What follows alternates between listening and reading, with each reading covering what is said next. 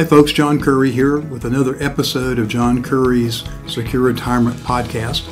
I've been looking forward to this interview today. I'm sitting here with my friend Terry Lewis, who recently retired as circuit judge. I've been wanting to do this for a long time, Terry, but we couldn't do it because you were still actively working and we didn't feel comfortable doing it. But welcome and thank you for agreeing to do the podcast. My pleasure.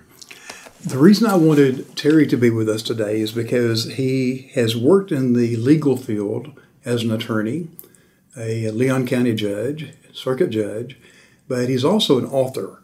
So we're going to talk about a lot of things today. We're going to talk about how he got into writing books and why he likes doing it, and also talk about some of his most famous cases, most interesting cases. But Terry, if you would first, just tell us who the heck Terry Lewis is. Give us a little bit of your background. Well, I'm a North Florida native. I was born in Live Oak and grew up in Perry, and then came to Florida State. And so I haven't steered too far from my home. And my dad was in business for himself. He was a subcontractor in construction industry, did flooring, mostly tile. And then when carpet became a little more popular, did that. I worked some for him. I wasn't his best worker, so he probably didn't want to get too much around.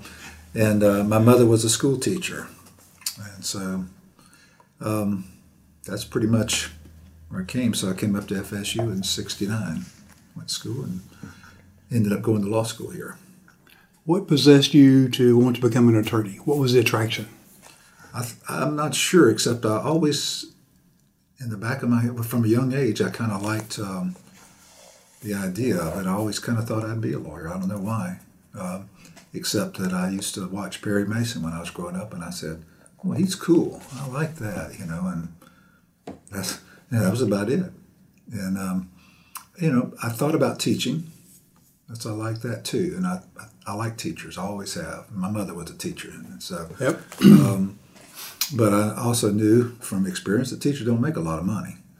And not that I wanted to make a lot of money, but I thought, well, I like both of them, but I think I like law, and I think I can make a little better income doing that. So that's pretty much what I did. That's why I majored in history in college. What are you going to do with history unless you teach, right? That's right. so I said, well, but I'm going to law school, right? So if I hadn't gotten into law school, I guess I would have been a teacher probably. That's funny because I remember three paths I thought about doing. I wanted to be a minister, school teacher, and a lawyer. And I moved here from the Air Force to go to FSU, then law school. Chose not to do it, so I didn't go to law school. But I have so many friends and clients that are attorneys. Sometimes I look back and I go, well, I made the right choice for me, but I enjoy still reading and studying about legal issues. Yeah. That's why I enjoy doing these interviews. I think a lot of people do. That's why the cop shows and the legal theme shows are very popular on television. A bunch of them. A bunch of them. I always enjoyed Perry Mason, but I got to tell you, my favorite one was Boston Legal. Oh yeah, with William Shatner. Yeah, a lot of tongue in cheek and a lot of yes, I guess black humor. Right. In that one. Dark humor. Yeah. I could see you as being one of the characters in that show. Yeah, but there was also one that came up a little before that. I can't think of his name, but it was a firm out of, maybe it's LA Law. It was a firm out of Los Angeles. I remember Corbin Benson was on that, who ended up playing the father on Psych. But that was like a real blue stocking law firm. But nothing quite like the old Perry Mason. Now, here's a question for you. While you were especially working as a judge, did you ever look at any of these shows and go, oh man, they're so off base? Or did you look at it and say it's pretty realistic? Or a combination? Combination, yeah. And you mentioned writing. I would read and I would see things, obviously, and say, oh, come on now. Yeah, they don't do it. I'm sure every profession that sees themselves represented in a film or TV or whatever do that. And but so it's not unusual, but yeah, you'd see things and say, wait, they like Law and Order, where they're walking down the hallway talking to the judge about a search warrant. Oh, come on. You're not doing that. That's not going to happen. Or John Grisham novel where they're ex parteing talking with the judge without the other side being there, which they can't do. So yeah, I look at things sometimes and say that's crazy, and sometimes the ones I like says, yeah, that's pretty realistic. Wouldn't we call that poetic license? Yeah, they do call it or whatever they call it, some sort of, I forget. Yeah, some sort of license. Mm-hmm. That's okay, and John Grisham sells a lot of books. Right. But my wife and I'll be driving down and listen to Audible or something and she, who's not a lawyer but is pretty smart, will say, "Well, wait a second, they can't do that, can they?" And I was like, "No, they can't." Which you say you get a little bit of license, but it takes away from the verisimilitude, the authenticity. Which if you're in that, it sort of you suspend your disbelief. Right. You get into the story, and then something like that happens. It jars you. And you say, well, now I don't believe it. Right. So you got to be careful how Yes. much license you take, I think. True. I think that's true of any type of writing. Mm-hmm. Since we're into that, talk a little bit about what our court system looks like and how it works. Most people listening to this will never, ever go before a judge. Mm-hmm. And if they do, it could be a traffic violation. It could be some small thing. Could be a marriage or a divorce or some friend in trouble going as a character witness or something. So just walk through a little bit from your experience as an attorney and then the two different levels of judge. Just a little bit about our legal system, if you would. Educate us. In the very limited time we have, I will do my best. We're very limited, sure. Well, as we were talking before, and actually I've taught a course on occasion with judges called Perceptions of Justice.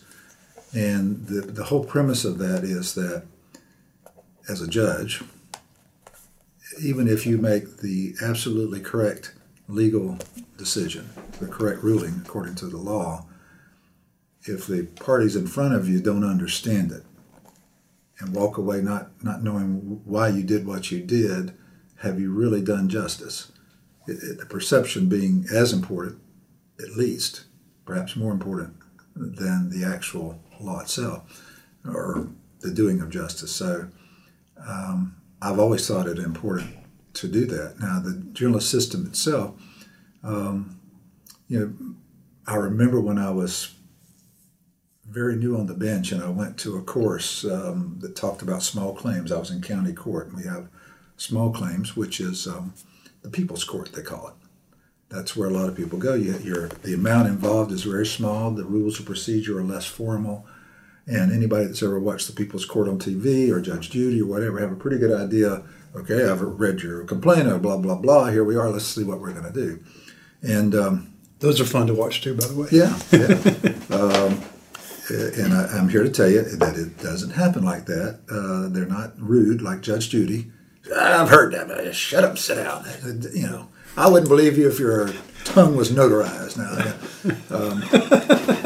it's you're a comedian too. I forgot to tell people that. It's not quite like that. But I remember this course, and the guy that was doing it made a very good point. He held up a picture of a person. Said, "Okay, who can tell me who this person is?" This is Justice Brennan from the U.S. Supreme Court.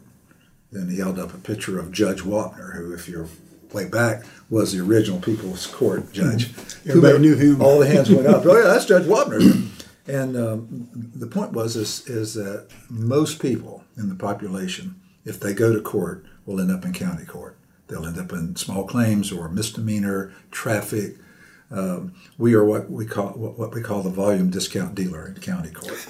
I mean, you see so many people, and so there's good and bad about that because there's so many. You have to have streamlined methods or procedures to handle cases, and you end up, if you've ever been to a traffic court, a room full of 150 people, you see a video, and the video is like an advisory.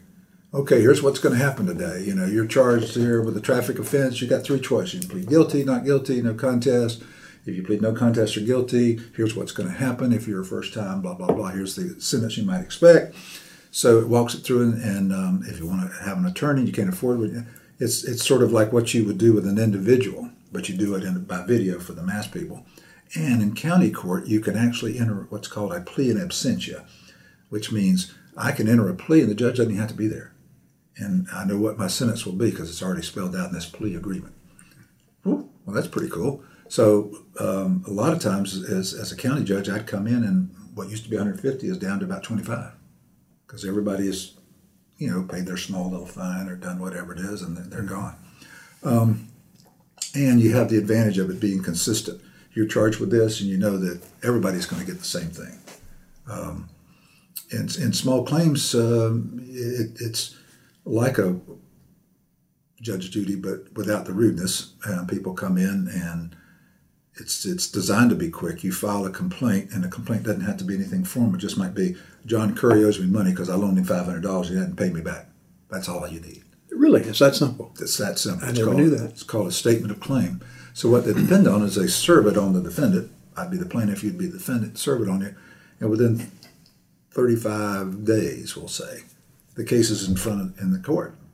And I'm there and you're there. If you're not there, I get my judgment because you've been served, you didn't come, you didn't respond.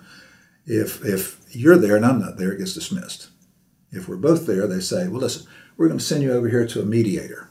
We have volunteers that will come in and try to help you resolve your case. So you go and you spend a few minutes. If you can't work it out, you come back and we set it for trial. And the trial will be set within another 30 days. So your case theoretically should be over in 60, tops 90 days. So it's a very informal, very efficient way to handle it. And you sometimes wish, having been part of the system for a while, that we could incorporate a lot of that into other cases, which become extremely complicated and take way too long. And expensive. Taxpayer money to resolve. But the more money at stake, the more people are reluctant to do that. It's just, I guess, the nature of the beast. But most states are like Florida, and they are divided into what we call county court, which may be something else, and a circuit court. The county courts in Florida and the similar courts in other states are what we call courts of limited jurisdiction. Their authority is they have authority or jurisdiction over certain types of cases. In county court in Florida, any civil case that involves less than $15,000 in damages that's at stake is in county court. Any crime that's a misdemeanor, and only a misdemeanor, it will be in county court. And some landlord-tenant eviction can be in county court. Circuit courts, and they go by different names in different states, are called courts of general jurisdiction, which means everything else, which includes anything over $15,000 in civil, any more serious criminal offenses, family law, probate, guardianship, real estate disputes. So everything else is in circuit court. And that's pretty similar. What is confusing to a lot of people is that different states call those different courts by different names. In Florida, you're a county court, you're a circuit court. If you appeal from circuit court, you go to a district court of appeal. And then if you go from there, it's to the Florida Supreme Court. So it's still a state of Florida court. Right. So it's a district court in the state. Now, if you go in the federal system, the district court is not the court of appeal. It is the trial court. So go figure. But and if you go to the circuit court in the federal, that's the appellate court. So it's reversed. Yeah. Crazy. So it's confusing. And then and states have their own. And for example, in New York, the Supreme Court is the trial court. If you ever watched Law and Order, they'll have a ding ding. They'll have a little thing to tell you, and they'll say Supreme Court day so and so. But it's not really the Supreme Court in terms of you think the Supreme Court like the U.S. Supreme Court or Florida Supreme Court. Right. It's the trial court. But so it can be very confusing, even for people who are familiar with it. But that's most states and the federal system are usually set up that way. You don't have a county court in federal, you have what's called a magistrate. The magistrate in federal court will handle the less serious criminal things and minor civil stuff. So they're all pretty much like that in all the states in the federal system in terms of how you handle it. Well, you were a judge for a long time. So 9 years county judge, 21 years circuit, so 30 years. Talk a little bit about what happened when the legislature came out with the standard rules on sentencing. I don't know what the proper name is. I'm going to call it standard rules. Sentencing guidelines. Sentencing guidelines, thank you. Talk a little bit about that, how that changed your world from being a judge. Well, they actually came out with sentencing guidelines before I came on the bench. It would have been in the 80s, at least if not early 80s, by the mid 80s, because at the time I was working as a contract to do appeals for a public defender's office. So I had, those were issues a lot of times where, well, you violate the sentencing guidelines, and that was an issue for appeal. And they've changed over the years. At that point, it was a range from this to this. And you had to have written reasons, and a lot of the appellate court time was taken up with what's a valid legal reason to depart from that range. Excuse me a second. Can you tell us why it even came about? Was it because of different judges having different views on the outcome? I think that's the conventional wisdom about it. It was that there was some concern in the legislature that somebody in Miami who robbed a minute market would get 3 years and somebody in North Florida would get 30.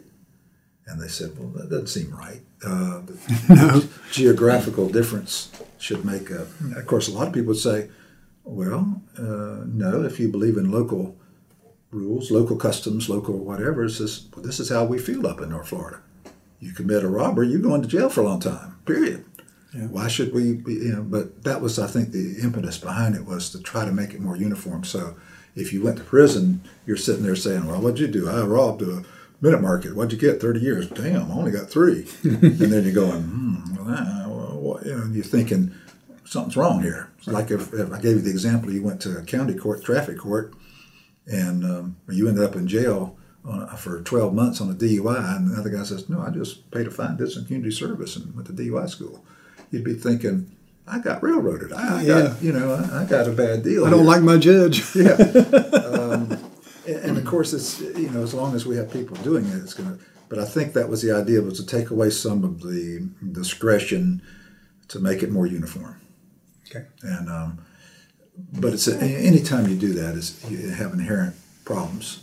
Like I said, you got, well, what's a good reason to depart?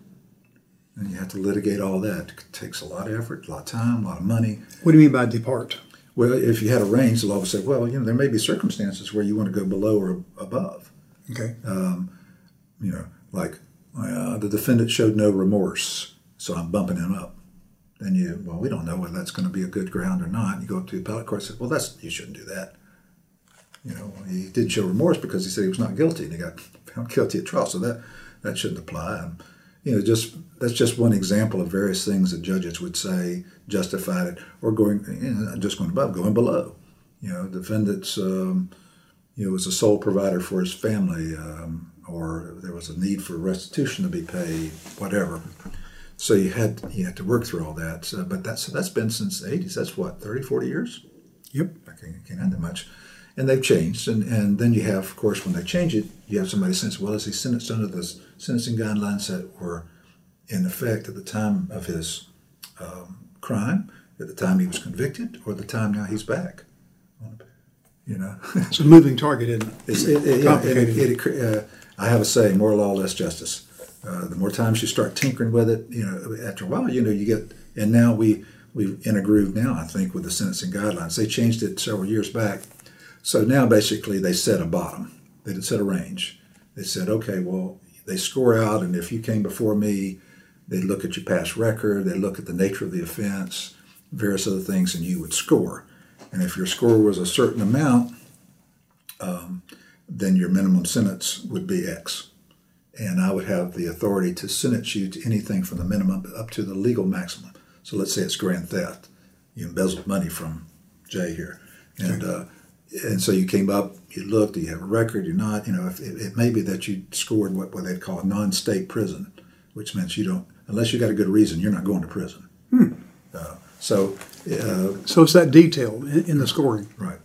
But if you scored a certain amount, it would mean, you could go to prison for, say, 13 months. You scored 13 months, but I could go 13 months up to 5 years.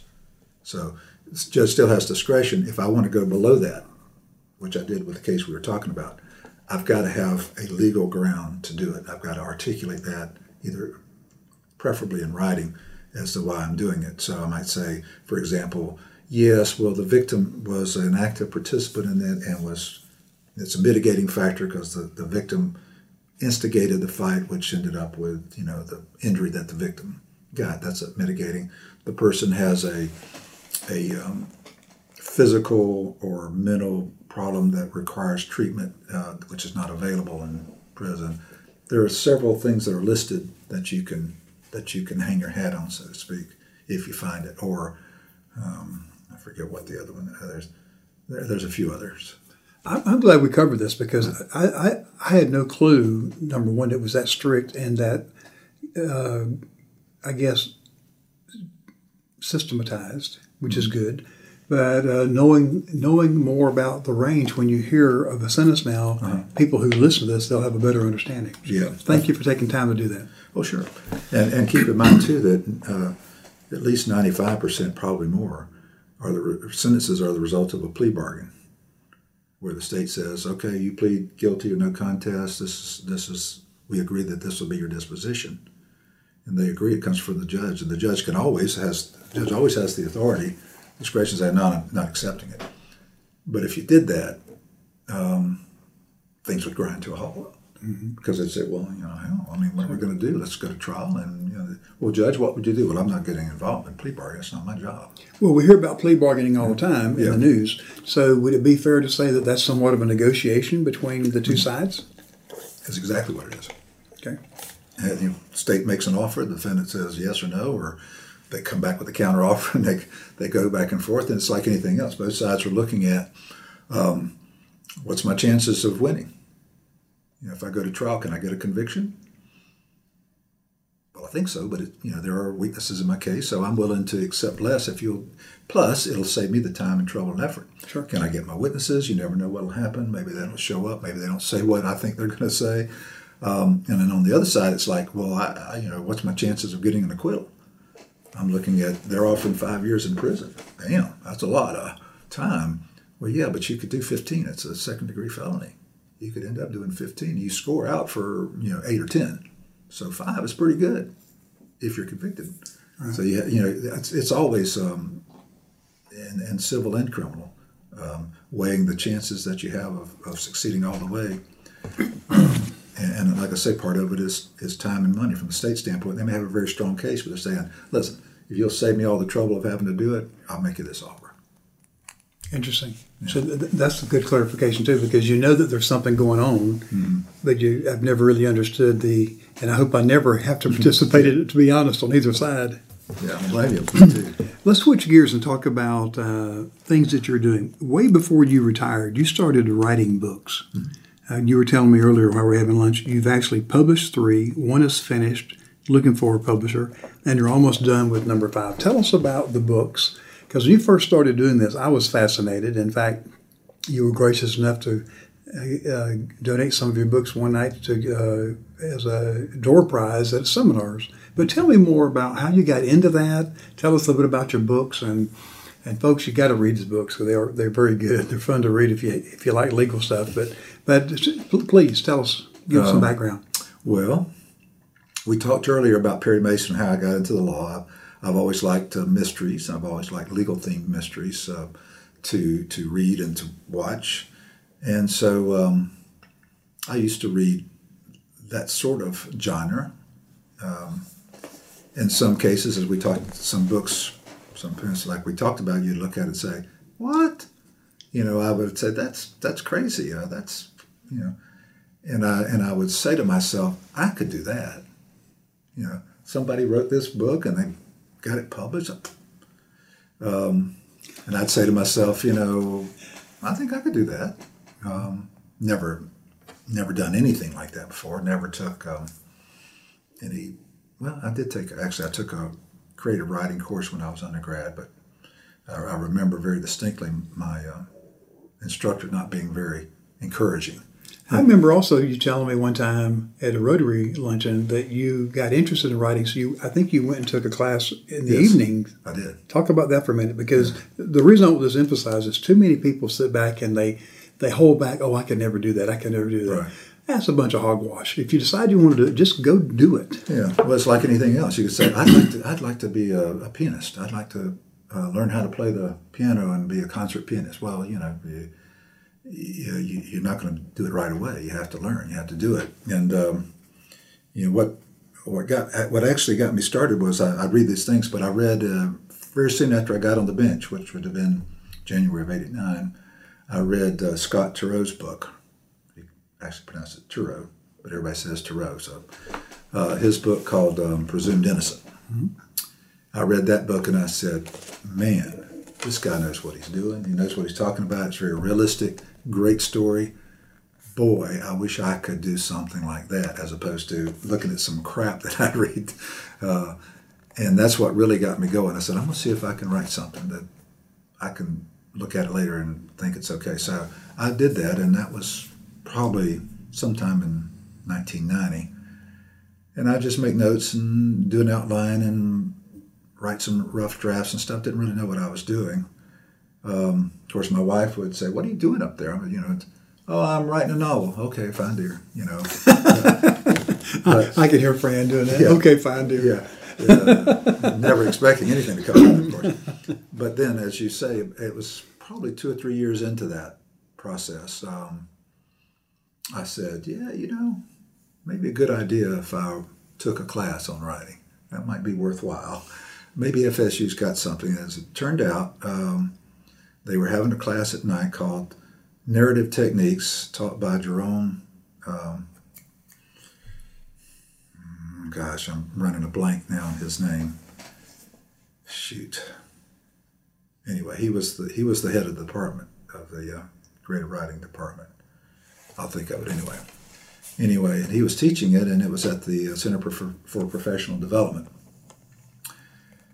And so I called up my friend Mary Pankowski, who was heading up that at the time, and said, "Mary, is there any chance I can get in there?" "No problem. We'll get you in." Okay, I got in. So I'm there the first night, and he's looking over the roster, looking at me. "How'd you get in this course? It's supposed to be undergrad, full-time." I don't know. I just signed up. I have a friend. But that was a great course. Stern, Jerome Stern was his name. He was very nice. He would, he'd give assignments. We'd turn in our stuff, and he would make comments on it. But I found him to be very insightful, very funny, and encouraging. And so, when that was over, there was another course called something about writing the novel workshop,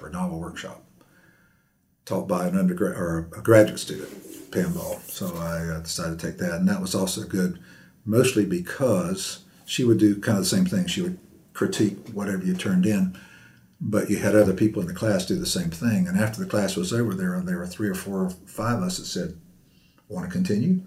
We don't have to be in this class to do this." So we met, and that helped me finish my first novel, because I'd have to turn something in, people would critique it, and it helped me get through. Tell us the title of your first book. Conflict of Interest.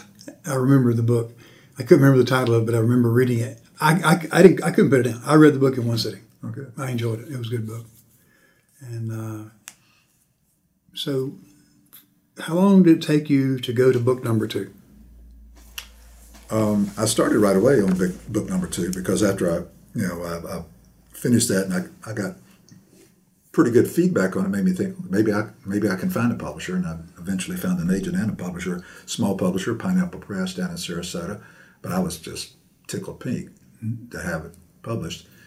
And my agent said, "Well, just keep writing. Don't stop, because it takes so long to get it done, but also so long from the time you submit something that it might get accepted by some publisher and may get published. That's typically at least a year and a half, and a lot of times more, depending on when it's accepted."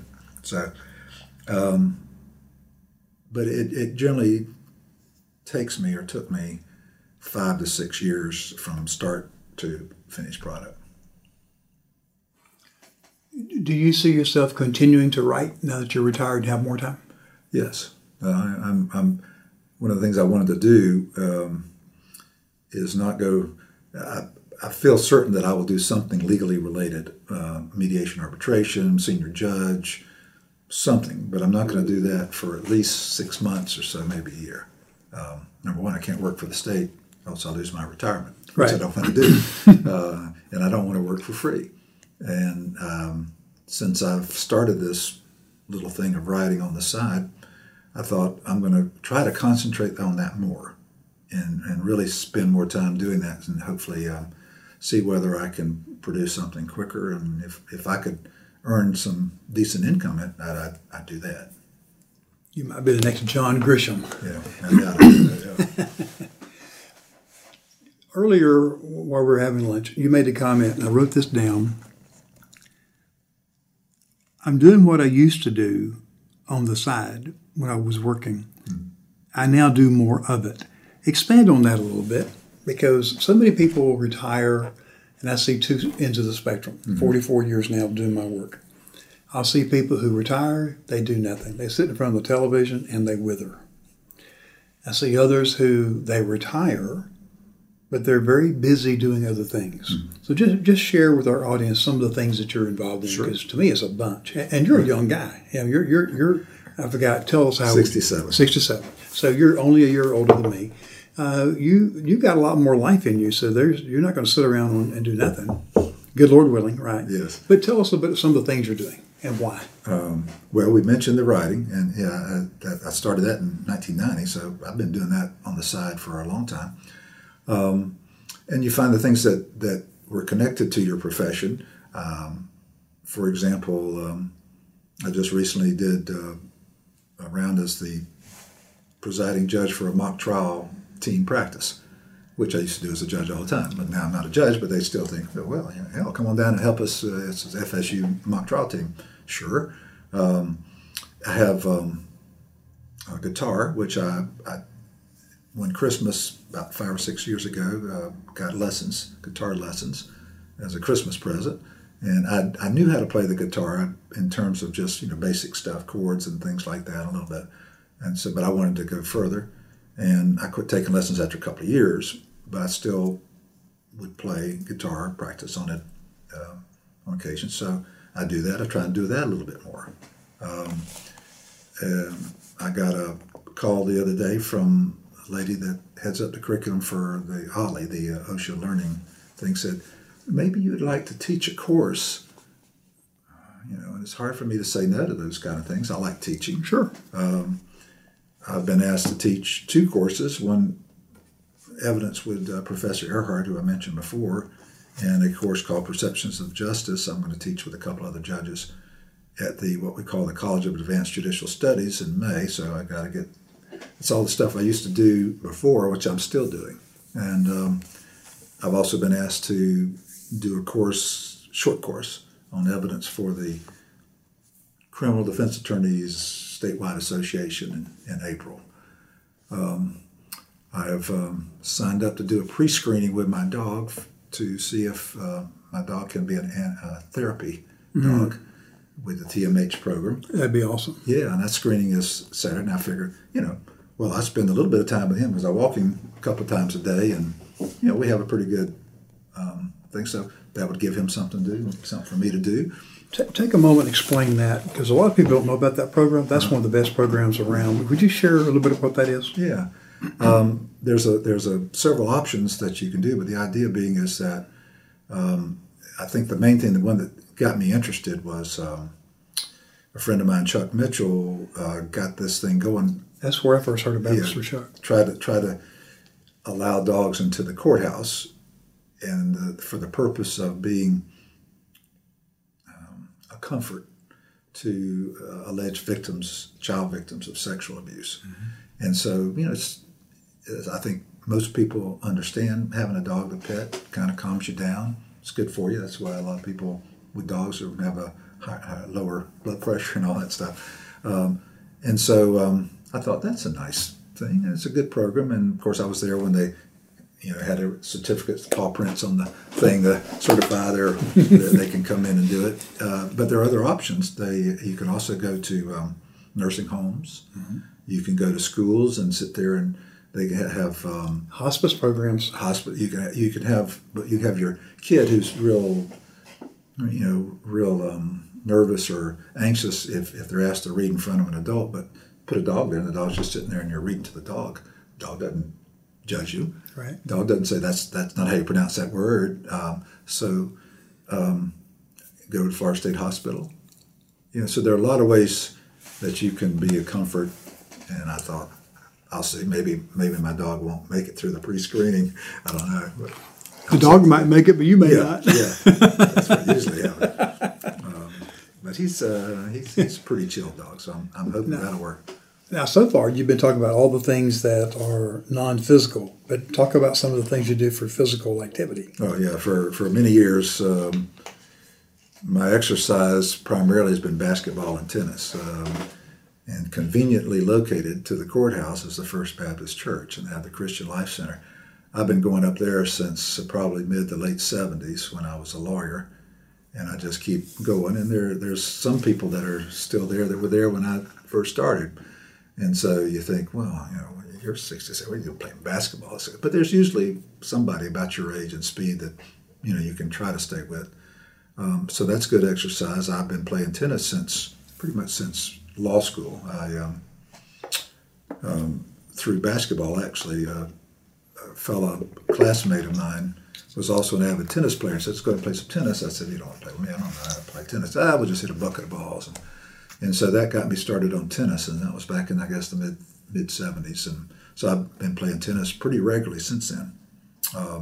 So I fairly regularly go at lunchtime, play basketball, and fairly regularly play tennis. One of the things we're going to be talking about with an upcoming interview is how to start planning for these things years before you retire. Right. Because so many people will say, I have no hobbies, I don't do anything. Yeah. And I have a friend who's going to talk about the transition. Why wait until you're retired to do it? So you did that early on. So for you, it's not a big deal to walk out of the door to find something to do. Yeah. Because you're doing some things related to your profession. Some things totally different, like writing and the guitar, teaching some things. But some things related to your profession, but other things that can change the venue and change the mental venue, if you will. Yeah, my advice to your clients is don't wait till retirement. Right. This is important for your day-to-day living.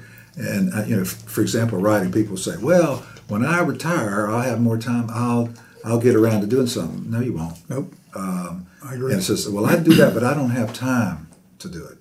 No. You make the time. True. I was struck by, and the reason I wanted you to talk about you taking classes at night, because I know you're very busy in your work, family, very devoted to your family. A lot of stuff that you do. You're very active in your Rotary Club. In fact, I'm happy that you're being honored as the roastee this year. So one thing I couldn't do as a judge. That's right. But you make the time. You're right. You had to give up your freedom, your evenings. You could have been at home watching television or being with a family, but you paid the price in time and money to go learn a skill. But unfortunately, so many people are like, well, I don't want to do that, but then they'll whine and complain later because they don't like the results they got. Yeah. I don't have a lot of sympathy. I don't either. Either go do it or shut up. Now, some people, if you're, especially younger, and you've got young kids, and you got 2 or 3 kids, and they got this going, and you just really, literally do not have the time. That's a different issue. Yeah. But even then, if people can find an hour to watch a television show, they can find an hour to get online and read and study. People ask me about writing, I said, yeah, it's kind of a lonely endeavor, and it does take a lot of time. But say, well, how long does it take you to go play a round of golf? At least 4 hours. That's right. So well, that's 4 hours. That's a lot of time. Or go to a football game or watch a football game. Yeah, go to a football game. Prime example. You got to get there early. You got to tailgate. You got to do all this stuff. So, yeah, you have to prioritize and you have to make choices. And so you make choices. Don't regret it. If you said, well, I don't have time to do it, and you did something else, you maybe spend time with the kids reading. That's great. I got no problem with it. Absolutely. But I always reject the thing that I don't have time to do something, especially if they're in the same situation. I say, well, like you said, I've been doing a lot of things for a long time, and maybe if I didn't do so many things, I'd be better at it. You maybe limit yourself. It's sort of like, well, Well, there's a lot to be said for focus on a few things. Yeah. No doubt about that. Let's wind this up a little bit. So let's go back to some of the things we've already been covering, in fact. But what advice would you offer people? Let's suppose there's someone listening to this who they're 5 to 10 years away from retirement. could be longer, but let's just say 5 to 10 years. And they're not sure, okay, what am I going to do when I retire? I'm not sure what I want to do. Share your thoughts on what process, if you will, they should start thinking about.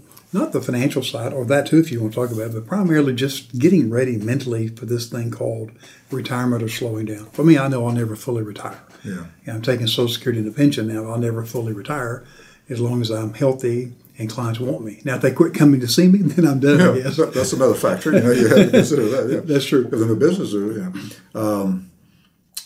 it's interesting that the financial is definitely a part of it, because if you're not financially secure, haven't planned financially, it's difficult to do the other things that you want to do. You feel pressure to earn the money. You got to have the money to fund what you want to do. Right.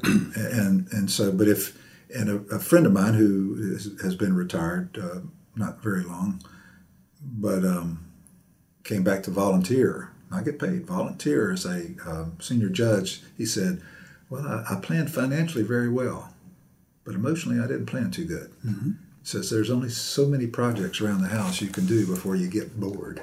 Now, if you really like that, it's fine, and I'm doing things I like. I don't really regret my decision at all. Like I said, I'll probably end up doing something legally related, but I feel like I don't have to, which is important. And there are other things that I did while I was a professional and full-time employed, like we talked about, that I enjoy. So it doesn't bother me. I do other things. So it's that same advice we talked about: is you need to have a balance in your life. If all you're doing is working, you say, "Well, I love my work." I do too, yeah. But and that's one of the reasons I really am glad I got into judicial education fairly early on, because that gave me a related thing. It was related to what I was doing, and it helped to make me a better judge. Obviously, if you're teaching something, you have to learn it, and attending classes as well. So there are things you can do that will help you in whatever profession you're doing, but will also give you an outlet, give you a little balance. You got to use both sides of your brain, and it also helps reduce stress. Exercise is one of the greatest stress Absolutely. reducers.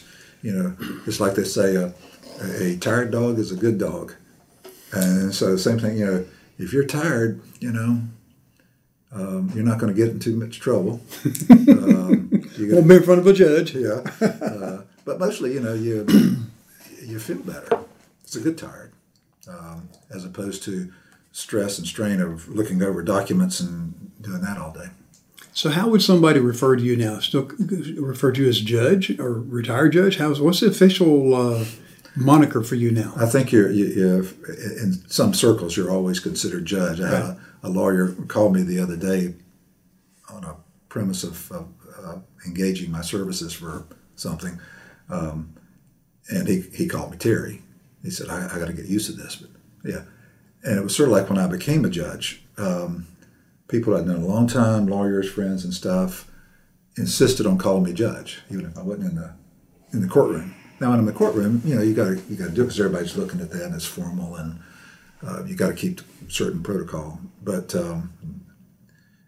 and invariably, the ones that I didn't know that well, lawyers who I see occasionally, would call me Terry. So they were like, yeah, I'm friends with the judge. I was called by his first name. Okay. So I suspect the same kind of thing. It's sort of like senator. You're always a senator, Senator Graham, Bob Graham, or governor, whatever. Right, maybe regardless of that. So I think that's appropriate, but it's also appropriate. Now you're not a judge anymore. We just call you whatever we called you before, which is Terry. Don't have anything else. Maybe something that's not repeatable. Yeah, right. Well, Terry Lewis, I thank you so much for today, because I'm going to wind down what I learned today. What I've learned today is more about our court system, the sentencing guidelines, and that when you go in, there are different levels of judicial services. When you started going through the local courts and the circuit, to me that was very educational, and I bet a lot of people listening in learned a lot today that if they ever need it for themselves or a family member, they'll be better prepared. So thank you for sharing that. And I hope it's not too boring for your listeners. I don't think it will be, because I think what you did it as you always do. You're always very gracious in what you do. But I do want to end it on this, okay, because I almost forgot this. Talk a little bit about your most famous case, because A lot of people may not even know this, but you presided over in Leon County the hullabaloo over Bush Gore. Can you talk about that for just a little bit as Sure. our parting shot? Sure. I was one of several judges involved in many cases. I think there were over 30, somewhere around 35, 36, various actions, claims that were filed regarding this election. I didn't know it was that many. Yeah. Some down in South Florida, butterfly ballots and this, that, and the other. And we had several that were filed up in Tallahassee, and they're filed here because we're the state capital.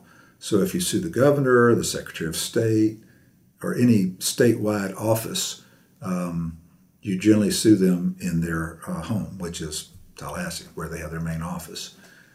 So that's why the very first case I had was a case against Secretary of State Katherine Harris by Volusia County, Dade County, Broward County, eventually joined in by the Gore team, saying there's a provision in the election law that says if somebody meets certain criteria and request it, we have to do a recount of designated precincts.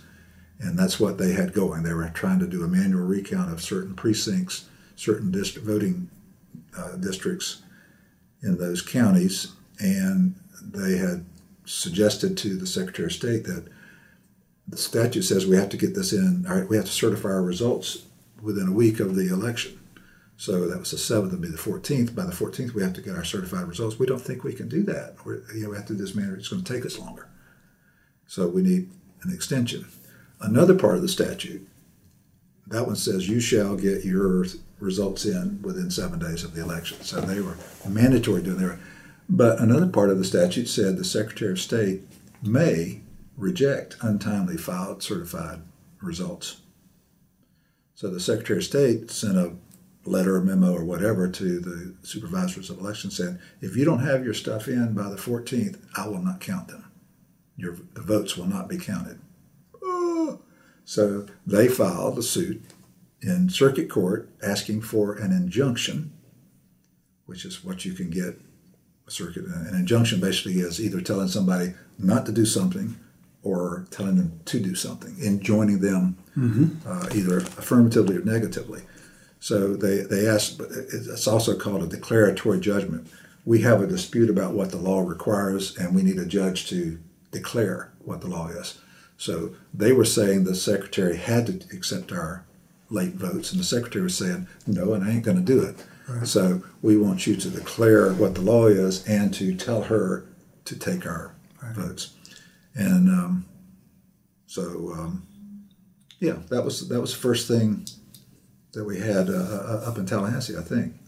But anyway, so I heard the arguments on it and made my ruling that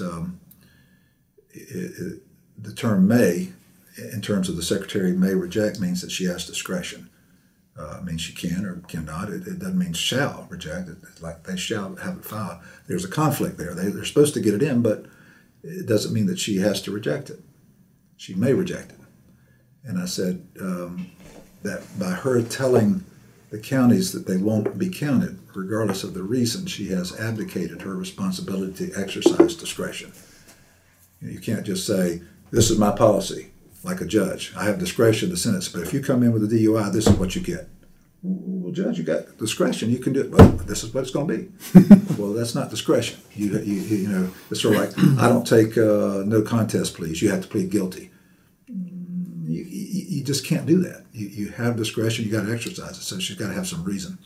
So that was my ruling, and it came back to me within a couple of days because the Secretary of State sent out a letter to say, okay, tell me what your reasons are. So they gave them the reasons. She said, it's not good enough. Still not going to count them. So they came back and said, Judge, you need to hold her in contempt of court because she hasn't done what you told her to do. And my second ruling said, well, no, I told her to exercise her discretion. Now, you may disagree with that, but she's exercised her discretion. She's said why she doesn't think that's a good reason. Now, you have a remedy under the election law if you think that the Secretary of State has unreasonably exercised her or abused her discretion, but it's not a contempt of court. So that was my first case.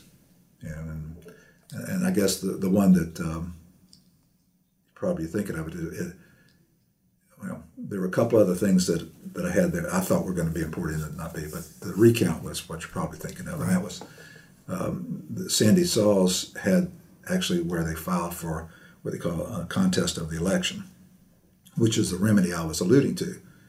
Had it been me, if I were on that side, I would have said, Judge, can we amend our complaint? We want to file a complaint to contest the election and ask for a statewide recount. That's where it was going to go. I don't care what happened. It was either going to be requested by Gore or it was going to be requested by Bush, and they were trying their best to make the optics look. So the truth is, it was inevitable that's what was going to happen. Of course, the team that's winning, which was Bush, would say, "Oh, no recount, no nothing, but to me, they weren't going to. It was not going to end up with just the 3 or 4 counties being recounted. That was not going to happen because that wouldn't be right, wouldn't be fair. They were all heavily Democratic. It was pretty obvious to me that eventually. So if it had been me, I would have done this right away. I'd have saved the time. I wouldn't have gone up to the Florida Supreme Court, gone up to the U.S. Supreme Court, come back, done a couple other things. By then, you'd wasted too much time. By the time you had the trial with Sandy Sauls, you were really running down to the wire. And then the Florida Supreme Court says, "No, we think you're wrong, Sandy. We want a statewide recount of all the ballots." Yeah. And it came back, and Sandy Sauls said, "I ain't doing it. I recused myself." And Judge Nikki Clark was home by then and had had a pretty rough week. Anyway, she got a lot of death threats and terrible things. So she said, I prefer not to do it. Of course, then it came to me, who happened to be there on a Friday afternoon. Lucky Terry. Yeah. So that was the one that was probably the more visible. What would you say were the learning opportunities for you going through that? Because it had to be a hell of a lot of pressure on you. Because I remember talking with you during that time, son. And what I've always been impressed with is you've never revealed your personal feelings about any stuff. You're just like, this is my professional job, and you don't talk about it. But in hindsight, looking at that, back in 2000, early 2001, what came out of that for you? What was the learning opportunity, if any? It reinforced my belief that we talked about the perception of justice is that depending on the place where you're coming from, if you are an what's the term? Unrehabilitative partisan, you see things in a partisan way. So if you're a diehard Democrat or diehard Republican, you're an advocate for your client or your candidate. You think everybody else is like that. It's like being a liar. What do you call it when you can't help yourself? You're a liar and you can't help it. Yeah, the compulsive liar. Compulsive. Yeah. You think everybody else is. So people would look at that, and they would look at me and other judges, and they would look to see what party we belong to, who appointed us, right, and say, "Oh, well, we know what's going to happen here." And no, you don't. Yeah, that's an insult to because judges, I don't care where they come from politically. Not everybody, of course, but I think most judges have integrity and they're conscientious and they may be wrong. We're all wrong. Sure. But they want to come to what they think is the right answer based on the facts and the law. So that's annoying, but that's there. But it reinforced my belief that it's important that judges explain to the litigants what they're doing and why, so that people who are watching, and here you had a lot of people watching because it's on national and international TV, would say, okay, I understand. I don't agree with it, but I understand. And it helps to encourage or promote trust and confidence in the whole system if they know what you're doing. That's why it was probably good it was televised. Yes, and you told us during lunch, we have lunch with Jay and me, from the standpoint of the professor that will call on students for asking questions even now. So this case is still out there from the standpoint of in the public domain, if you will, as being studied. And it'll happen again. There's no doubt down the road. Like I said, I just did an interview for a group doing a documentary on it. So, Yeah, it's still a venture. And of course, next year will be the 20th anniversary of that. Doesn't seem like that long. Yeah. But Craig Waters over at the Forest Green Court's trying to do something to get a lot of the participants together to do something on that. So yeah, it'll always be a little footnote in history. That was a kind of a special situation. Well, you had your few minutes of fame. Yes. I remember seeing you on television a lot then. Terry Lewis, thank you so much for doing this. My pleasure. It was good seeing you again. Yeah. Thanks for lunch. You're welcome. If you would like to know more about John Curry services, you can request a complimentary information package by visiting johnhcurry.com/podcast. Again, that is johnhcurry.com/podcast. Or you can call his office at 850-562-3000. Again, that is 850-562-3000. John H. Curry, Chartered Life Underwriter, Chartered Financial Consultant, Accredited Estate Planner, Masters in Science and Financial Services, Certified in Long-Term Care, Registered Representative and Financial Advisor of Park Avenue Securities, LLC. Securities products and services and advisory services are offered through Park Avenue Securities, a registered broker-dealer and investment advisor. Financial representative of the Guardian Life Insurance Company of America, New York, New York. Park Avenue Securities is an indirect, wholly owned subsidiary of Guardian. North Florida Financial Corporation is not an affiliate or subsidiary of Park Avenue Securities. Park Avenue Securities is a member of FINRA and SIPC. This material is intended for general public use. By providing this material, we are not undertaking to provide investment advice for any specific individual or situation or to otherwise act in a fiduciary capacity. Please contact one of our financial professionals for guidance and information specific to your individual situation. All investments contain risk and may lose value. Past performance is not a guarantee of future results. Guardian, its subsidiaries, agents, or employees do not provide legal, tax, or accounting advice. Please consult with your attorney, accountant, and/or tax advisor for advice concerning your particular circumstances. Not affiliated with the Florida Retirement System. The Living Balance Sheet and the Living Balance Sheet logo are registered service marks of the Guardian Life Insurance Company of America, New York, New York. Copyright 2005 through 2018. This podcast is for informational purposes only. Guest speakers and their firms are not affiliated with or endorsed by Park Avenue Securities or Guardian, and opinions stated are their own.